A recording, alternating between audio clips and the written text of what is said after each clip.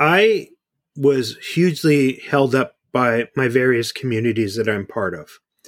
And I think Malcolm Gladwell says, I hope it's him, as you become an adult, your personality becomes the composite of the 5 or 7 or 10 people you spend most of your time with. And I think that's certainly true for me. The people that have come into my life have made me a much better person. I'm Jamie Mo Crazy, and you're listening to Life Gets Mo Crazy, where we'll hear from people who've either been through a trauma or helped someone else through. Listen and learn strategies you can implement in your life, so when a metaphorical avalanche slides you down the mountain of life, you can climb an alternative peak with the best view.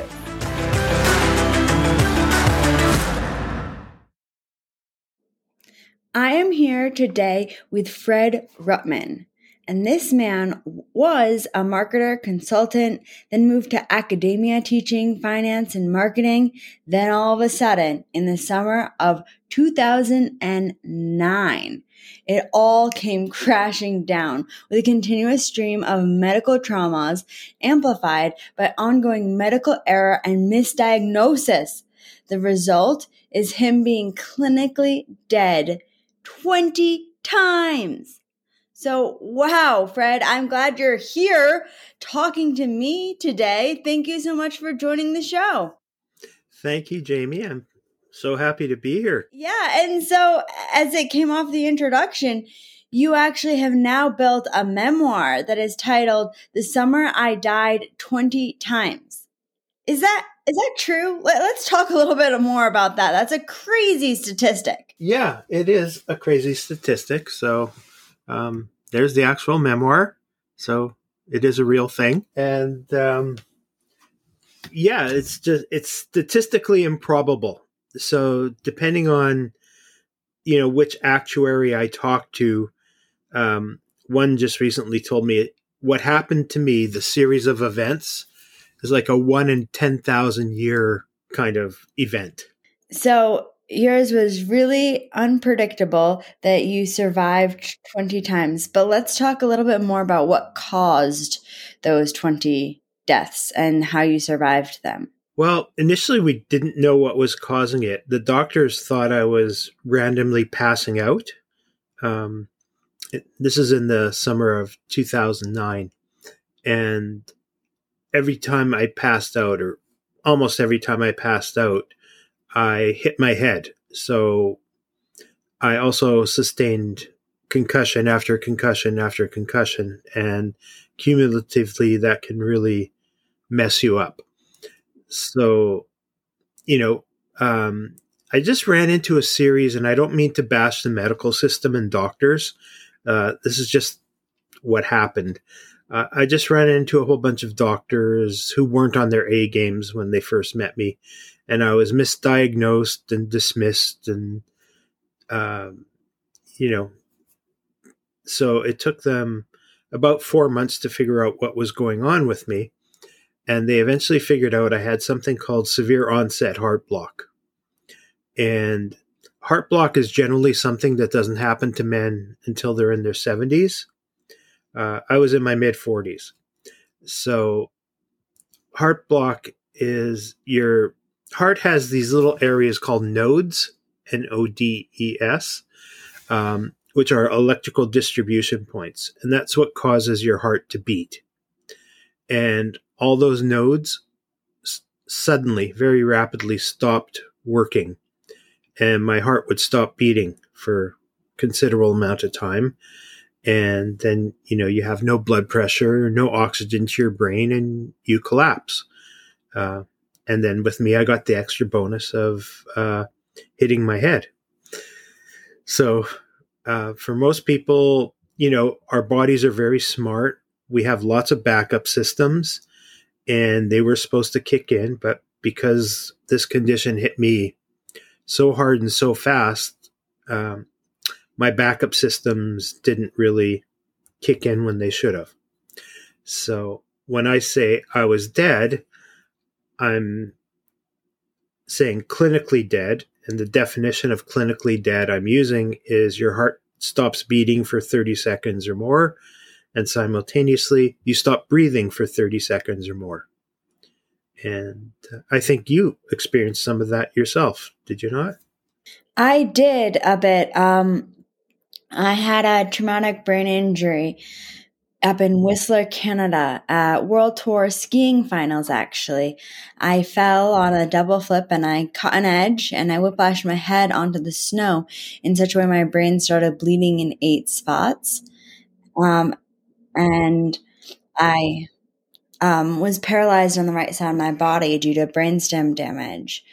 But yeah, I had to get my breath pumped for me, and I was living off of everything controlled for a period of time. However, unlike you, it wasn't quite as repetitive. It was just like once I began to recover, it's a big impact, and then I recovered. But from what I read about you, yours happened in 2009, and then it happened again a few years later. So I'm an overachiever, I guess, in the art of dying, and the way they cured me, because you can't really cure the condition, is they gave me a pacemaker in 2009, and in 2013, all the symptoms started repeating themselves, and it turned out the pacemaker was malfunctioning. So I'm 100% dependent on the pacemaker, and if it stops, I stop. So when it failed, I would fail as well. And again, I would collapse and hit my head and be dead and all sorts of stuff. And then it was quite an adventure trying to get the pacemaker replaced. So normally a pacemaker can last you, 10 to 15 years, depending on how it's set up. Mine didn't make it to 4 years. So it was a bit unusual. Oh, that is not a long time. No. And then the 2 surgeries I had to replace it didn't go so well. You can read it in its gory detail in the memoir.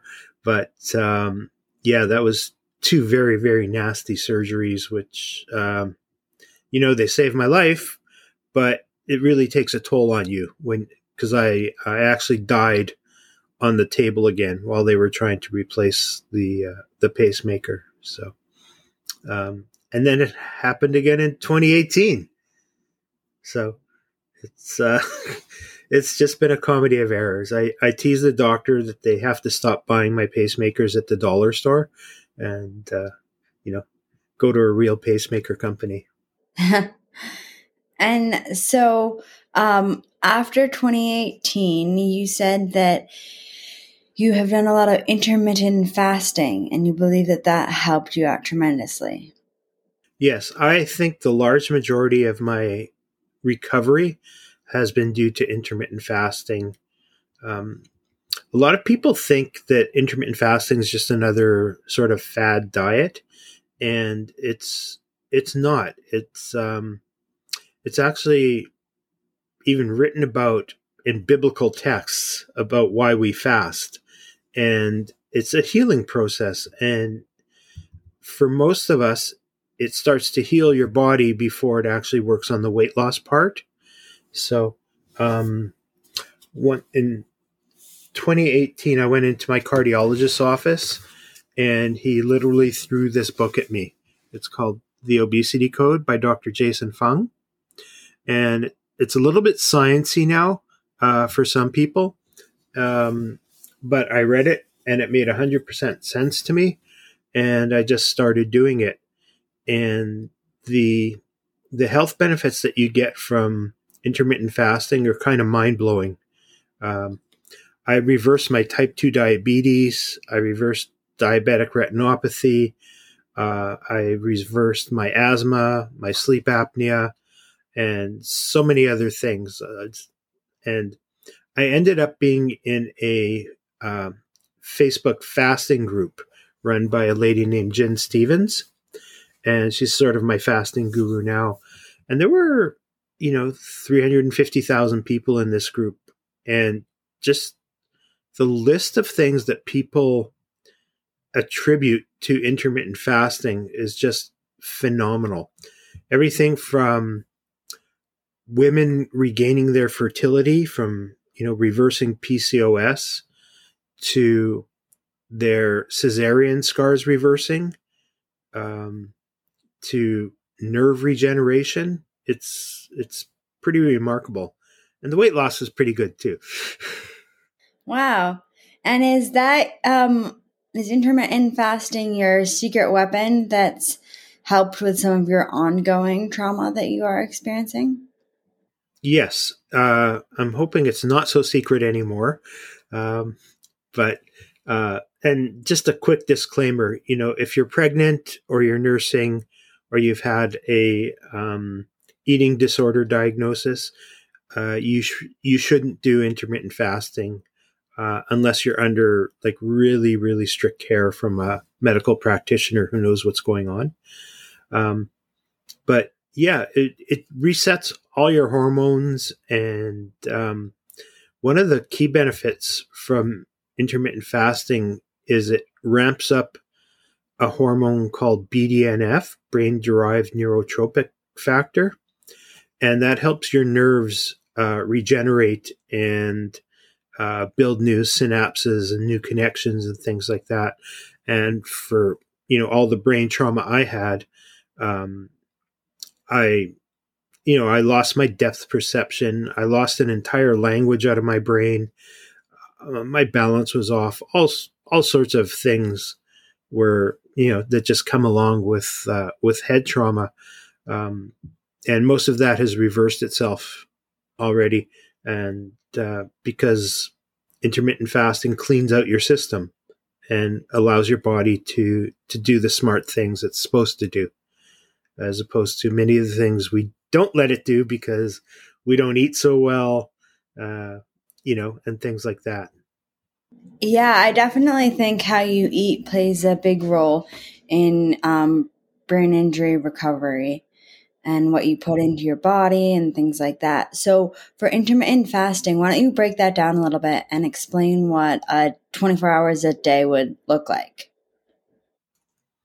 Okay, so intermittent fasting is a style or a timing of when you eat. So it doesn't tell you what to eat, just when to eat. So when I started intermittent fasting, I had just come out of a heart surgery. This was in 2018, and the doctors weren't really sure how my body would react because I was also on a lot of medications. And so we started off very conservatively, and I did what's called a 12-12. So I did 12 hours where I could eat and 12 hours where I fasted. And when I fast, all I do is water.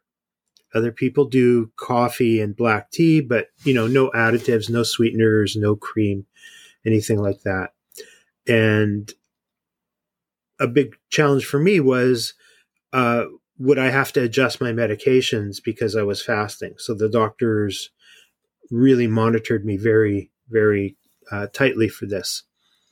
And I quickly found in just a couple of weeks, I was able to go from a 12-hour fast to a 14-hour fast to a 16-hour fast to an 18-hour fast. And I was kind of shocked. I've always been overweight. In the early 2000s, I was grossly overweight. I was like 340 pounds. And, so my body was definitely not functioning properly to start with. And now, I can do a 36-hour fast, a 42-hour fast. Interesting. Well, I've done a little bit of fasting, but mostly just 12 hours. Like I'll just drink a lot of water during the day and skip lunch. But I do think that I'm interested to hear more about fasting. I know that in my experience, which is a little bit different than fasting, as you mentioned, it was about what I eat, not when I eat. Hmm. It's interesting that how and what you consume can make such a big difference into the outcomes that you experience. Is that why you wanted to write a memoir? Is the intermittent fasting tied into it? Well, part of the reason I wanted to write the memoir was to help people going through their own trials and tribulations. I mean, nobody's ever going to go through exactly what you went through. And for sure, nobody's going to go through what I went through. But if I can share my story about how horrible this was and that I've made my way through it, I want to share that with people and hopefully inspire them. And maybe I tell them one thing that just helps them change the way they see the world, and that they can get through the world. Um, and intermittent fasting has been a huge part of that for me. So I want to share it with people. I see every day how it helps people. And most doctors don't recommend intermittent fasting because they get so little training in diet and nutrition. Um, they just don't know about it. And they only have so many hours a day that they can do professional development. And it's just not top of their list. Yeah, and that is something that we've noticed with all types of nutrition or fasting or anything you're consuming and how you're consuming it. Because my mom is big into the science behind nutrition, and so it was a big part of my recovery. And one of the things after my brain injury, something that is known is that the doctors do say don't drink alcohol right after a severe traumatic brain injury, but they don't add in, don't consume sugar, don't drink alcohol, don't drink coffee. And I'm back now, and I like to have a cookie. I don't have like a super, super strict diet that I personally follow, but I do think it's beneficial to always try and be aware of what you're consuming and how you're consuming it. For sure. The consumption of ultra processed foods and sugars, um, you know, our body doesn't really know how to process these, and it screws up your entire metabolism. And it's the same with the most of the oils we use, the cooking oils, except for olive oil or avocado oil or those simpler oils. But everything else it just seems to be a toxic mess that breeds inflammation in your body. And when your body is spending so much energy trying to get rid of this inflammation with tools it doesn't have, it really just drains you. It drains you and it hinders your recoveries. And so, what do you do now to inspire people and motivate them? It's an interesting question. I think different people find inspiration from different parts of my story. I'm Jewish, and so sometimes there's a religious foundation that they grab onto. Sometimes it's just how I learned to advocate, uh, excuse me, for myself with the doctors, and sometimes it's just, wow, how did you become so resilient? And I think we all have a resilience gene. We just, it's like a muscle, and you have to exercise it because nobody teaches you in grade 3, here's how you be resilient. Just like, well, they don't teach us a lot of stuff that I think they should, but this is how to be nice to people. This is how you don't be a bully, stuff like that should be taught. But it's available to you. They don't teach us how to have hope. Some people naturally have a huge reservoir of hope. And there's a Holocaust survivor psychiatrist. I'm going to blank on his name. His book is Man's Search for Meaning, and Viktor Frankl. And basically, he says, if you have hope, and this is a man who survived the concentration camps, you can have, you can conquer almost anything. Yeah, that is something that we talk a lot about with Mo Crazy Strong, is the power of your mind and intention, and then taking action on that intention. So during my recovery, I wanted to get back to skiing before I could walk upstairs. So how to set attainable goals to reach those growth goals, and really believing throughout the whole process that it's going to happen. But not believing and doing nothing, believing and taking action to make your beliefs come true. Yeah. So in your recovery, so are you back skiing now? I did return to skiing. I did not return to competing. So it's different for me. But I do ski. That's awesome. And I know some people who have had challenges like that. And when they get back to being able to something they could do before, and it's not the same, that gives them sort of like an extra round of depression because they can't do it the way they used to, instead of appreciating, now I've regained, this capacity to do something that's still fun, even though I still can't do it at the level I was. So we have to also remind ourselves that these are not small victories. These are huge victories that you can regain any sort of capacity, and you have a choice whether to be happy with it or not. Yeah, that's great. So we're basically running out of time now. So is there anything you'd like to leave the audience with?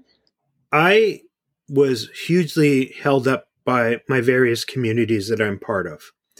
And I think Malcolm Gladwell says, I hope it's him, as you become an adult, your personality becomes the composite of the 5 or 7 or 10 people you spend most of your time with.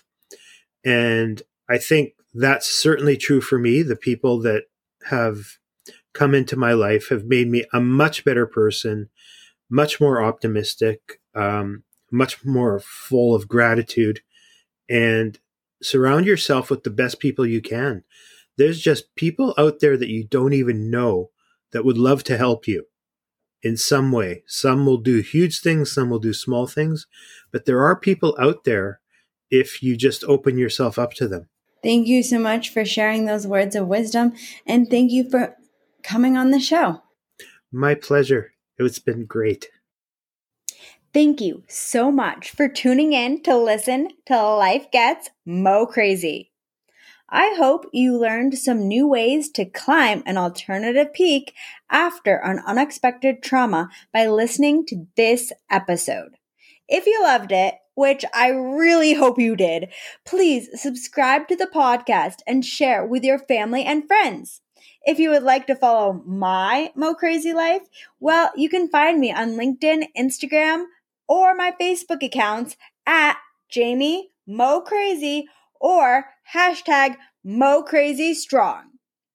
So stay tuned for our next episode. Each episode is the last Friday of each month. And in every episode, you will learn something special and something new on how to climb an alternative peak. So thanks again for tuning in, and go have a Mo Crazy life until we talk again.